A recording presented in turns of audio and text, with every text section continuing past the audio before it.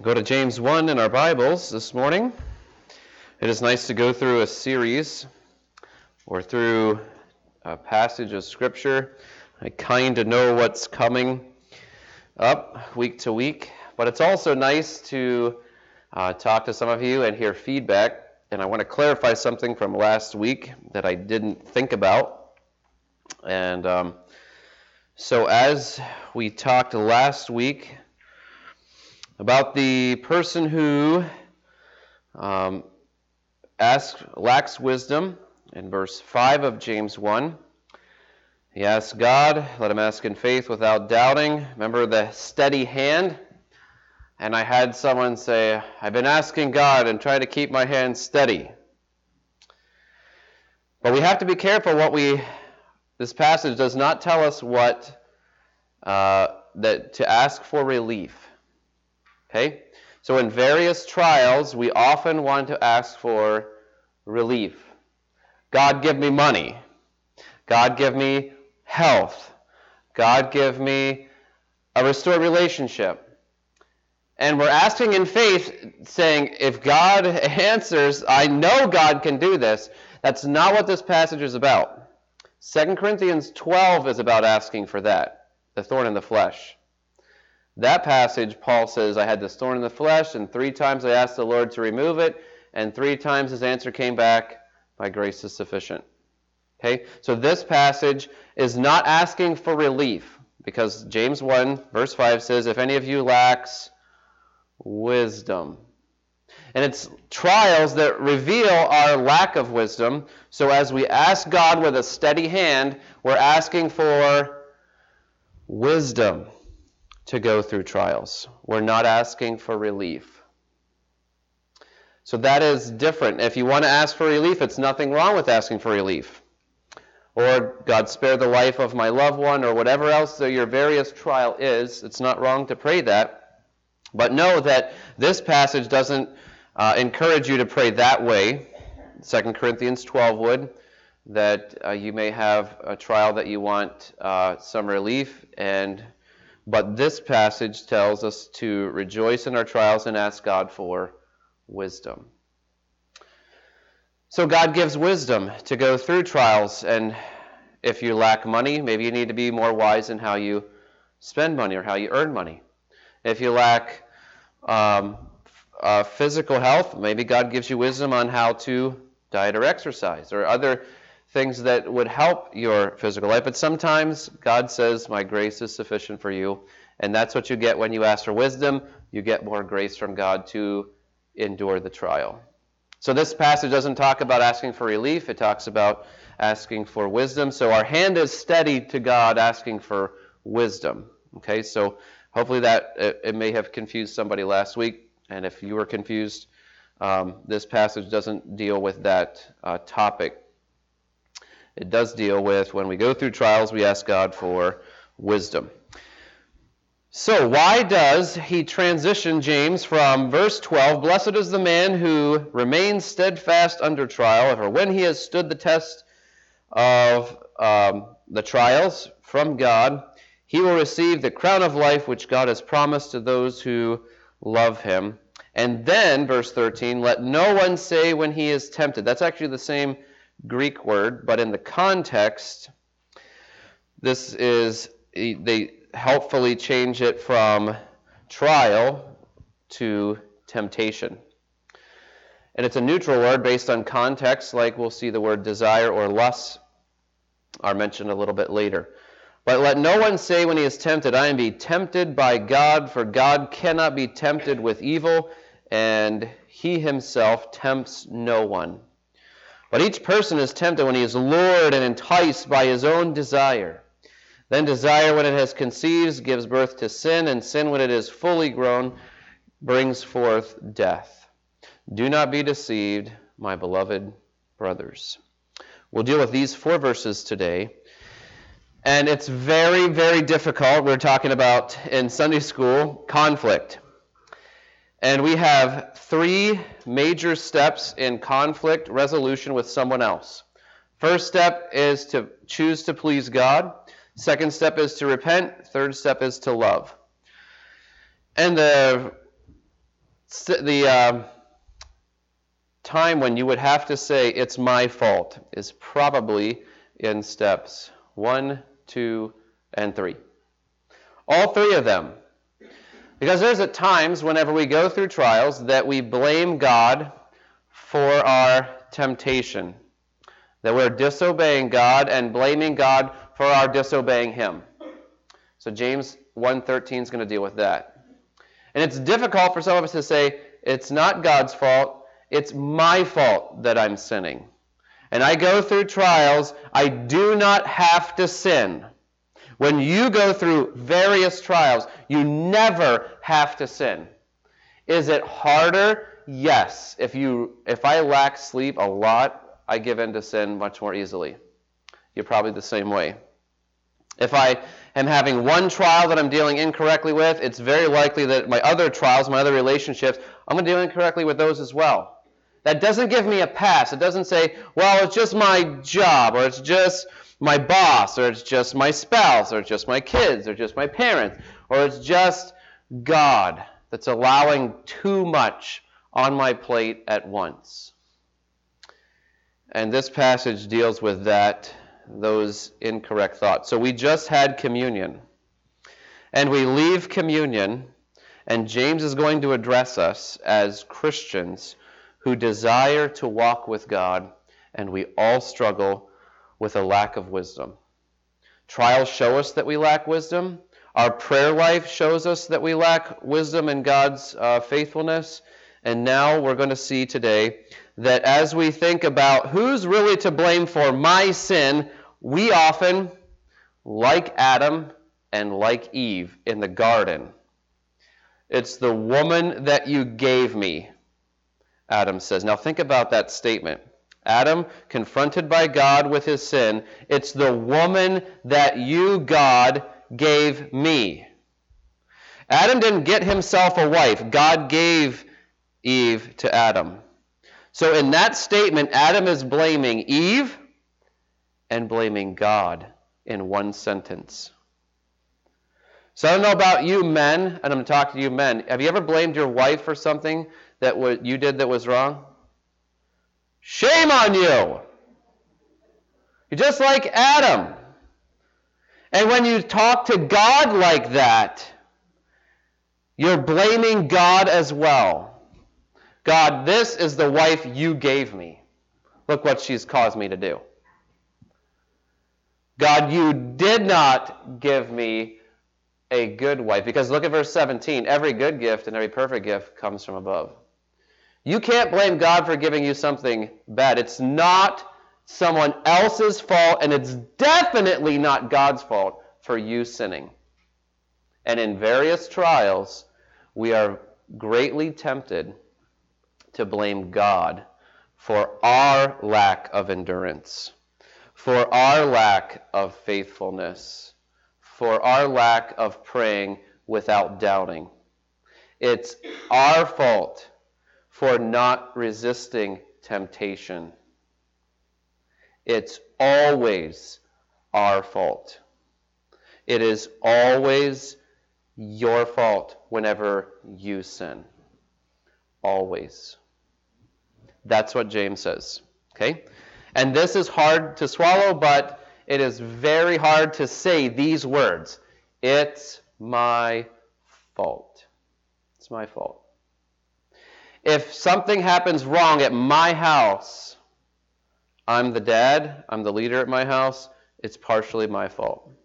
Now, if I tell my kids bad advice, or I tell them good advice, and they don't listen to my advice, and they sin, then it's their fault.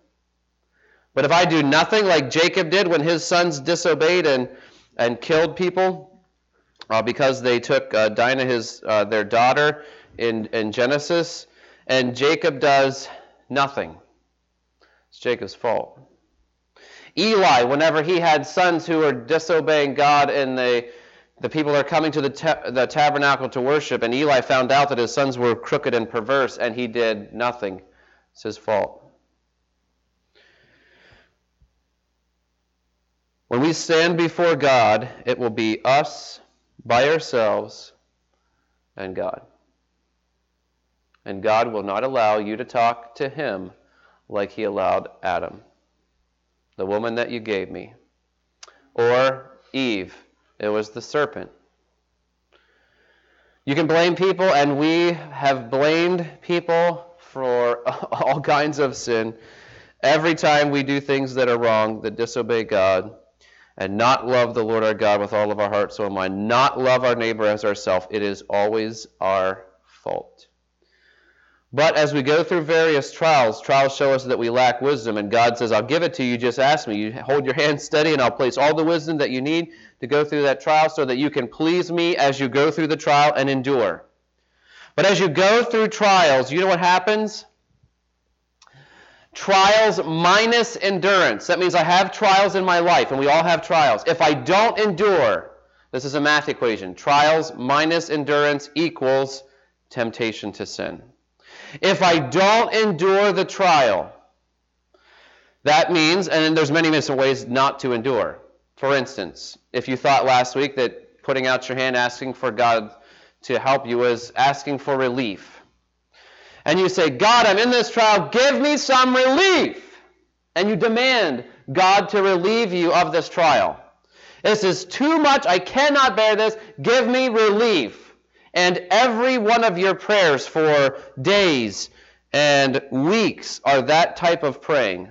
God, give me something to help. If you don't give me something, I'm going to turn to a substance to help me, because you're not coming through in my trial. I can't deal with life. That is how we live and can talk to God, and how we should not talk to God, where trials without endurance equals temptation to sin. Joseph shows us what trials with endurance looks like. He had temptation to sin, but he had this trial of Potiphar and Potiphar's wife, and he wouldn't even be with her. He got away from temptation. And one time when she grabbed him, he said, you can have my coat, but you're not getting me. And he left. He fled. We are told many, many times to flee temptation, to flee youthful lust. You don't have to give in to sin. And when we are going through trials, Satan definitely is going to come to us. Like Job's wife. What did Job's wife tell Job? If she's in heaven, she has one phrase in the Bible that is her quote, curse God and die. It's all that we know, I think, that she says. There is when trials without endurance equals temptation. Here is a lady who is married to someone who she's lost all of her kids too. Okay, it's not just Job's kids, it was her kids as well. She's not enduring this trial, she's mad at God. And she's taking her madness to God and vocalizing it and telling Job, God is not worth serving. He is not worth enduring this. You have had trials, and he has more than, because we don't know if she has any physical weakness like Job has at this point. But she's telling him, curse God and die. And that's where trials without endurance equals temptation to sin. God will give you all you need to endure. He'll give you all the wisdom you need. You just have to ask him. You ask him for wisdom. Don't ask him for relief, because he'll give you grace and wisdom and strength and comfort. But if you respond incorrectly to the trials and you think, I am getting what I do not deserve. Wicked people deserve these trials, and I have done nothing wrong. You're forgetting how corrupt you really are. Your sin has blinded you to itself. You're really proud. We are all just pieces of dust with life in them, waiting to go back to dust. Death in our church reminds us of that. But we can and we should, and we have all the grace we need to endure trials. If we won't endure, we'll be tempted and we'll give in to temptation from sin. So what does James 1:13 say? Trials without endurance equals temptation. But as we go through this, now the trial has turned to temptation. God cannot be involved with our temptation. God is holy. He can't even look at sin. There is no way that God is behind our temptation. So how do we need to look at this? James 1:13 says this, 13. Let no one say when he is tempted. These are all Christians that he's talking to. I am being tempted by God. God is tempting me to do what?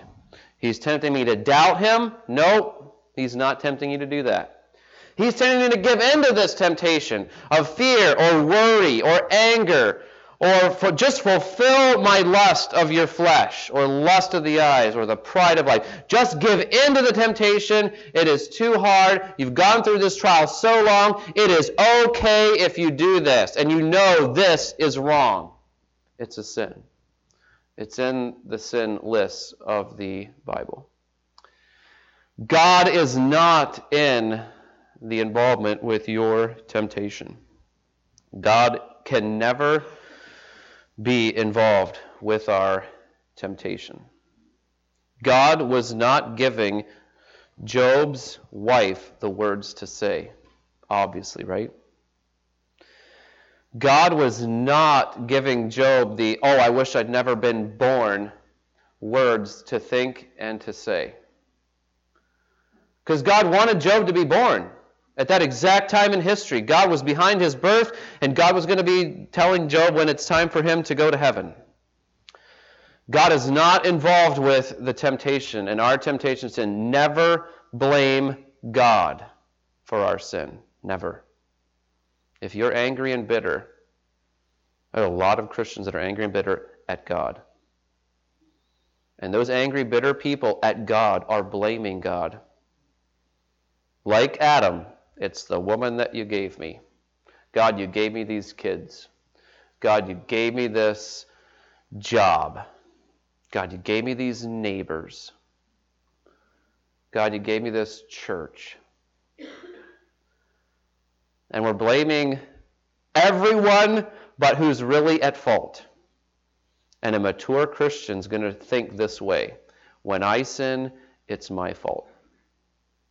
Period. That's it. That's how mature Christians need to think, and we must think this way. Because we struggle with this. All of us do. And we sin. We want to, who can I blame? Who can I say, well, they did it too? No, that's not helpful. That's not repentance. That is trying to cover my sin. That's trying to spread out my sin so I don't get all of the wrath that is coming to me for my sin. And we cannot blame God, because God cannot be tempted with evil. So God allows temptation. And 1 Corinthians 10:13, I don't have it on the screen, but if you want to write that reference down, you need to memorize that, because all of us struggle with temptation. And there is a time that you're going to think, I am tempted more than I am able. But 1 Corinthians 10:13 slams the door on that thought and says, there is no temptation taken you, but such as is common to man. You can't say, I've got more temptation than other people. I've got temptation that's weirder than other people. We just have to give in to this. Or I can't endure this temptation. As a Christian, you can and you must. God always makes a way to escape because he is faithful. He will not allow you to be tempted more than you're able, but will with the temptation also make a way to escape that you may be able to bear it. You know, I have that verse memorized because I need it. I need it a lot. And every time I'm tempted, I am tempted. And part of the temptation, one facet of the temptation to sin, is to think ungodly thoughts. Think God is not faithful. He's allowing this. No, God never plans my temptation. He never initiates my temptation. He never executes or carries out my temptation. So God is the innocent one. This will help us. Why will thinking this way help us? I think this thought from Boyd Carpenter will help us. I don't know who he is. He's an author of a commentary on James. It says this: in the stainless purity of his character, this is God's character, lies our security. If saints can give thanks at the remembrance of his holiness, struggling men may take courage also, since God's purity is not against us, but for us in our conflict with evil. It is madness to throw away this sheet. And I had to look up sheet because it wasn't like I'm thinking sheet. It is a nautical rope that holds a sail. And I haven't heard that term before. So it's something that's an anchor point. A sheet anchor of faith. This anchor holds. So what is he saying? God's spotless, innocent character is what we need to run to when we're tempted with various trials, and not blame. That's a very helpful way to think, because if I'm thinking as a mature Christian, I'm thinking God is my refuge and strength, a very present help in trouble. God is the one who I run to. I run to Christ when plagued by fear and doubt, and songs have been written about this. And does Jesus care when my heart is pained too deeply for mirth and song? Oh, yes, he cares. I know he cares. His heart is touched with my grief. Our God and his character is an anchor for everything in trials. And the east side of Florida right now is getting ready for a hurricane, and they better have things tied down pretty tightly. Why? Because 100-mile-an-hour winds are coming. Anything that's not held down is going to be blown away, torn apart, damaged for sure. And we have various trials that blow a lot of wind, and if we don't have this anchor, we're like the picture that James gives with doubting. We're just like waves tossed here and there, and we're just so unstable. We saw that last week. And this week, what will help us to be stable is don't blame God for your sin. When you and I sin, don't blame God. You're blaming the anchor of your soul. It makes no sense. But we all do it. When pressed, when blown, when the trials are significant enough, our faith is tested, and sometimes our faith in our anchor is struggling.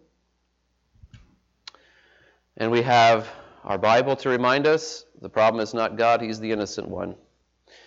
We have the Holy Spirit inside of us who reminds us, don't blame God, he's the innocent one. And we have a church around us, people that are walking with God, that are walking with you, next to you in your struggle, and they will say, hey, don't blame God. He's the anchor of your soul. He's the one you hold to, you cling to in trials. He is not behind this.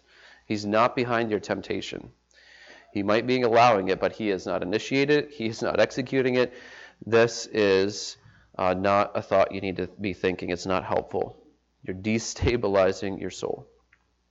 So what do we need to be thinking whenever we're going through trials, and these trials have gone into temptation, and this temptation looks really good. Verse 14. But each person is tempted when he is lured and enticed by his own desire. You know how many Christians are tempted? Every one of them. And all of our temptations are somewhat unique.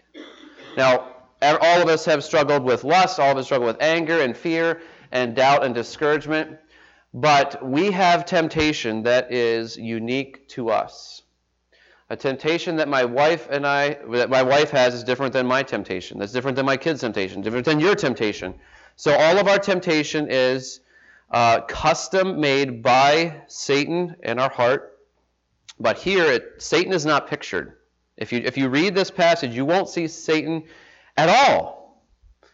And how do we know that we're capable of committing sin without Satan? Because our heart is deceitful above all things and desperately wicked. Who could know it? Because during the millennium, Satan is going to be bound for that 1,000 years, and at the end of the millennium, there's going to be a number of people, while Christ is on earth, ruling and reigning, there's going to be a number of people like the sand of the sea that are going to rebel against Jesus without Satan. And he's going to gather them up, and they're going to be destroyed again. And you can read it in Revelation 20. So, it's my fault. And James says, a mature Christian is going to take the blame for their sin. How does temptation work? If you want to go fishing, and I went fishing one time this summer, I usually go fishing once about every 10 years. I love fishing. And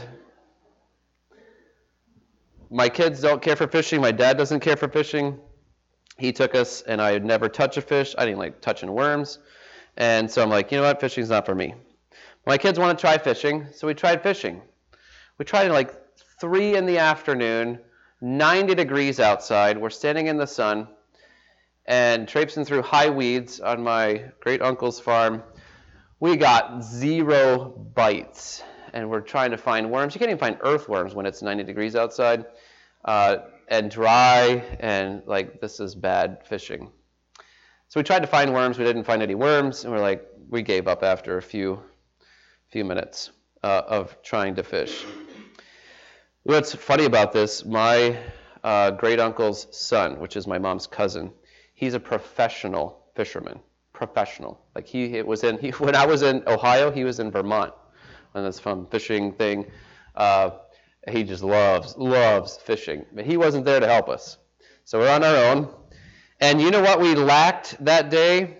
We lacked something that would allure fish. This text here talks about, verse 14 says, each person is tempted when he is lured and enticed by his own desire. Those are 2 words that both have a fishing connotation. Something looks good, something may taste good. Something I want to enjoy. This is like lust of the eyes and lust of the flesh. So something that looks good to us, something that feels good to us. And I don't know about you, but I know vengeance is mine, I will repay, says the Lord. But there are some times that vengeance feels really good. For instance, driving down the road, and this is an ungodly thought, okay? But I've had this thought. Someone flies by you. I mean, you're going the speed limit or a little above, and they fly by you. I mean, not even close to the speed limit. You're like, what? This is so unsafe. And then you drive 5 miles down the road, and that person's pulled over by the police, and you're like, yes, that's great. I'm so glad that person got it, because they deserve that. And that wasn't me giving them vengeance, but I rejoiced in their judgment. Or you may have someone that you see behind you in traffic, and they are doing the weave, trying to get ahead, and you pull over and you drive the speed limit. And they're up on your tail, and you're like, oh no, we're not doing this. You're going to stay in your lane, and you're not getting ahead, and you feel good about your doing a little bit to keep the world a better place while making this person really mad at you. Or maybe someone does something to you, and you think, oh man, if I could just get them back, play a prank on them or something and make them look dumb, and you pull it off, and you feel really good about yourself. That is not what this text is about. We all have custom desires and temptations. And when we are lured and enticed, we are lured and enticed by our own desires. You know why I get angry? Because anger is something that I like. You know why I try to get vengeance at times? Because vengeance is something that I like. You know why I worry at times? Because worry is something that I like. You know why I gossip at times? Because gossip is something that I like. You put whatever sin that you do in that blank, and you know why you do that? Because you like to do it. You know why you like to do it? Because you're lured and enticed by your own sinful desires. It feels good at times, at least for temporary. As a Christian, it feels good at times to sin. And we see temptation all around us. You go to the grocery store line and you see magazine covers that are full of temptation. You watch Entertainment Tonight and any show with celebrities, and you will see all kinds of temptation. You watch HGTV, you look at how they fix up those houses, and you're like, oh, thou shalt not covet, but that is really nice, and my house does not look like that. And you're really tempted. You know why David killed Uriah? Because David was tempted, and it felt good to get rid of Uriah. You know, Uriah was one of his 39 mighty men. He's listed. He got rid of one of his own. You know why? Because he followed this pattern of his own lust, his own desires. He was enticed to sin, and he gave in to it. So what's this say about it's my fault? I am responsible for my own regular temptation. You do not have to be tempted above your able. God will give you a way to escape. Joseph is an example of that. But if you're like Lot and build your tent in Sodom and you surround yourself with wickedness and then you start giving in to that wickedness, you will start grieving your soul. As Lot was a righteous man and vexed his righteous soul in Sodom. You fill your mind with trash and sin on TV, on the internet, and you wonder why you can't say no to sin or temptation anymore. You're giving into it. I've heard it explained that no child is born with a strong desire, a covetous heart for Nike tennis shoes. That is a desire that is growing. You know how the desire grows? They go to school. They look around. I'm the only one without Nike tennis shoes. So they come home. Mom, Dad, I need these. So you go to the Nike outlet store that I do, and I would go to the clearance rack and say, okay, here's your budget. And I won't tell you what the budget is, but it's low. And I walk past the shoes that are $150 and $180, but that's what, if you're the cool kids, that's the shoes you got to wear. No, Dad, we got to have these. These are the Nikes that, no, we don't have to please all those other kids. We just have to do with what God has given us. And God hasn't given us multi-million dollars in the bank, so that's not the budget for shoes. And you're going to wear them out anyway because you're still growing. So we're going to keep going. But you know, we can customize our lusts. We can, by what we watch, by who we hang out with, by how they talk about their sin, we can say, oh, I wish I could have that, or I wish I could be like that, I wish I could enjoy that sin like you're enjoying that sin, and we can customize our lusts. And our sexual desires can be customized. Our desires for houses and cars and clothes and everything can be customized. Our desire can grow so bad that we are willing to disobey God and His Word to fulfill the lusts of our flesh and the lust of our eyes. But who's guilty? I'm the guilty one. I am responsible for what my flesh really likes. I've listened to some very ungodly music in the past, and my flesh really liked it. And if I didn't have the Holy Spirit inside of me saying, you shouldn't be listening to that music. And I've seen things on YouTube or other videos that I'm like, wow, I could really see myself getting into that. But the Holy Spirit inside of me says, no, you can't enjoy that. That's sin. I'm guilty for my sin. You're guilty for your sin. Kids, you are guilty for your sin. It's not your parents' fault. And if you're 20, 30, 50, 70 years old and you're still blaming other people for your sin, you are guilty for your sin. You're responsible for your disobedience to God. And you are responsible for what your flesh really likes. You are not to feed your flesh. You are to deny yourself and take up your cross and follow Jesus. That's what's expected of all disciples of Christ. And if you're a Christian, you're a disciple of Christ. And when we're not following Christ, James is going to get in our face and say, you're the guilty one. Don't blame God. Don't blame other people. You're the one. Where does this progression lead? We probably know the progression in verse 15. Then when desire has conceived, it gives birth to sin. And sin, when it is fully grown, brings forth death. Desire coupled with just a sight. And you could be blind and still struggle with a lust of the eyes. You could have other physical weakness and still struggle with lust of the flesh. But all it takes is sometimes a thought. I can be praying sometimes, and a thought comes in my mind, and my mind starts going down this thought road. Like, where did that come from?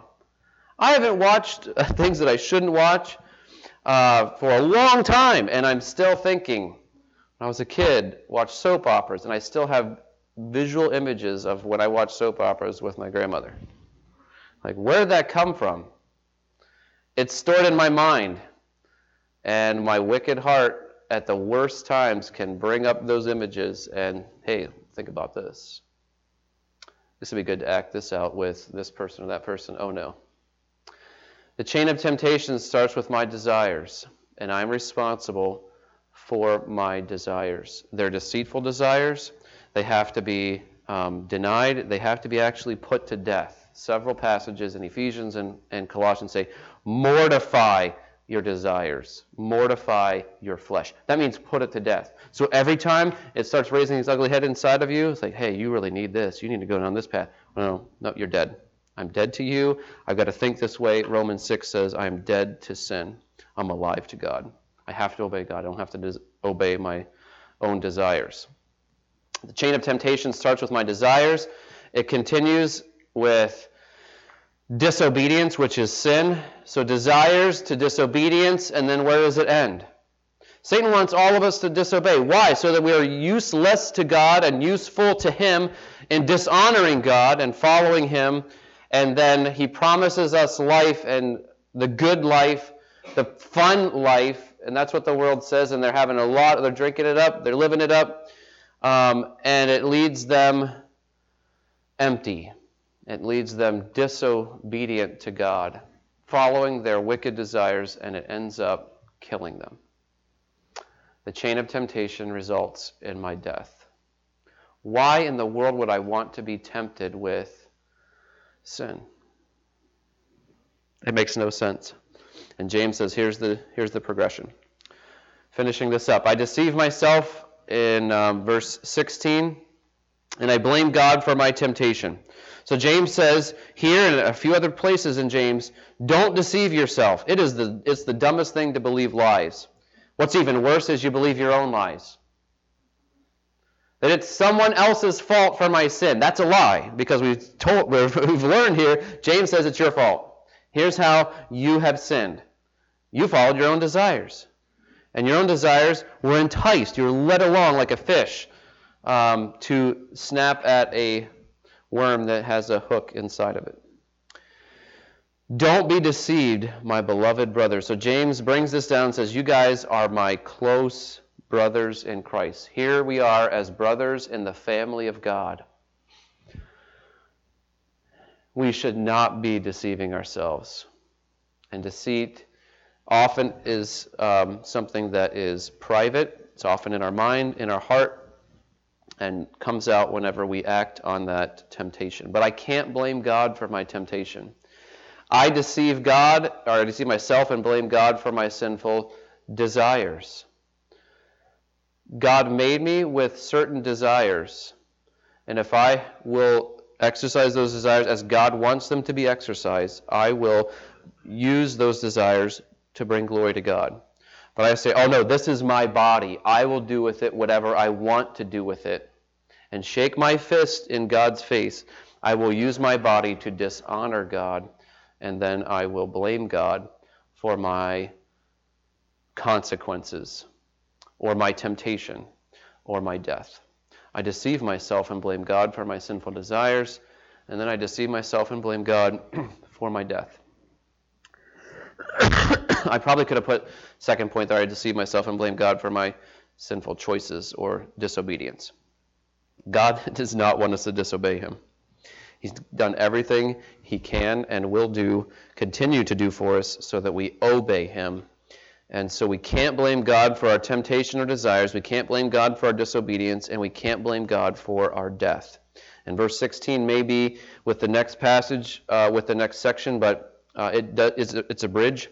And so we'll refer to verse 16 next week as we look at the transition. But it does fit well with deceiving ourselves with our temptation and the progression. So I'm going to give an application with two prayers based on what we've learned. If I just gave you truth today, you say, that's great. Okay, it's my fault. But how does that help me to live every day? If I will stop blaming my wife for my sin, I should have a better marriage. If I'll stop blaming my kids for my sin when I lose my temper with them, I'll be a better parent. If I will stop blaming anyone at church for having whatever I can blame you for, I'll be a better pastor. All the responsibility that God has given to me, if I will stop blaming others and blaming God, I will take full responsibility and I will be humbled on a regular basis when I think, I am at fault for my sin. It's my fault. It's my fault I have these desires. It's my fault I exercise these desires in opposition to God. And it's my fault that one day I'm going to die. It's my fault. And then, and only then, can God use me to help others to see. So how should I pray? And I'm going to focus the application on 2 prayers based on what we learn. So instead of blaming God for my sin, I'm asking God to forgive me for blaming you for my temptation, my sin nature, my disobedience, and my death. And then I'm thanking God, as we just celebrated today, the Lord's table, for sending Jesus to conquer all temptation. He conquered all sin. He conquered all of death. And I preached a Easter message on that, how Jesus conquered all 3 of these things. Help me to cling to you in my trials and my temptations. Don't blame God, you run to God. So that's not just how we think, this is how we live. And James is all about giving us wisdom so that we take the knowledge that he has given us and we put it into practice. It will change the way you think, yes, but it'll also change the way you talk. It'll change the way you interact with other people. And it should change the way you pray. Let's pray. Our Father, you are a forgiving God. Please forgive me for blaming you for my temptation, my disobedience, and my death. Forgive us as a church for blaming you, for tempting us as a church, for getting stuck in ruts here and traditions and other unhelpful things, and for all of us eventually dying. We thank you so much, Father, for sending Christ, your Son, to defeat all of temptation and sin and death for us. I pray that you would help us every time we are tempted to cling to you and to ask you for wisdom on how to escape this temptation and not blame you ever again. Convict us quickly whenever we do what James encouraged us not to do. Help us to be mature Christians that will help others to grow and change, so that you can use us here to help rescue people all around us. I pray for the people that heard the gospel this week at sports nights, that they would come to you and cry out to you for salvation. Those that we talked to this Saturday at Old Home Day, you would help us to encourage them to cry out to you for salvation and come to Christ, who alone can rescue them from their sin. And I pray that you would use us as a church to be men and women of the Word, and we can help each other as Christians to grow and change to be more like our Savior, who never blamed you for his temptation. In Jesus' name I pray. Amen.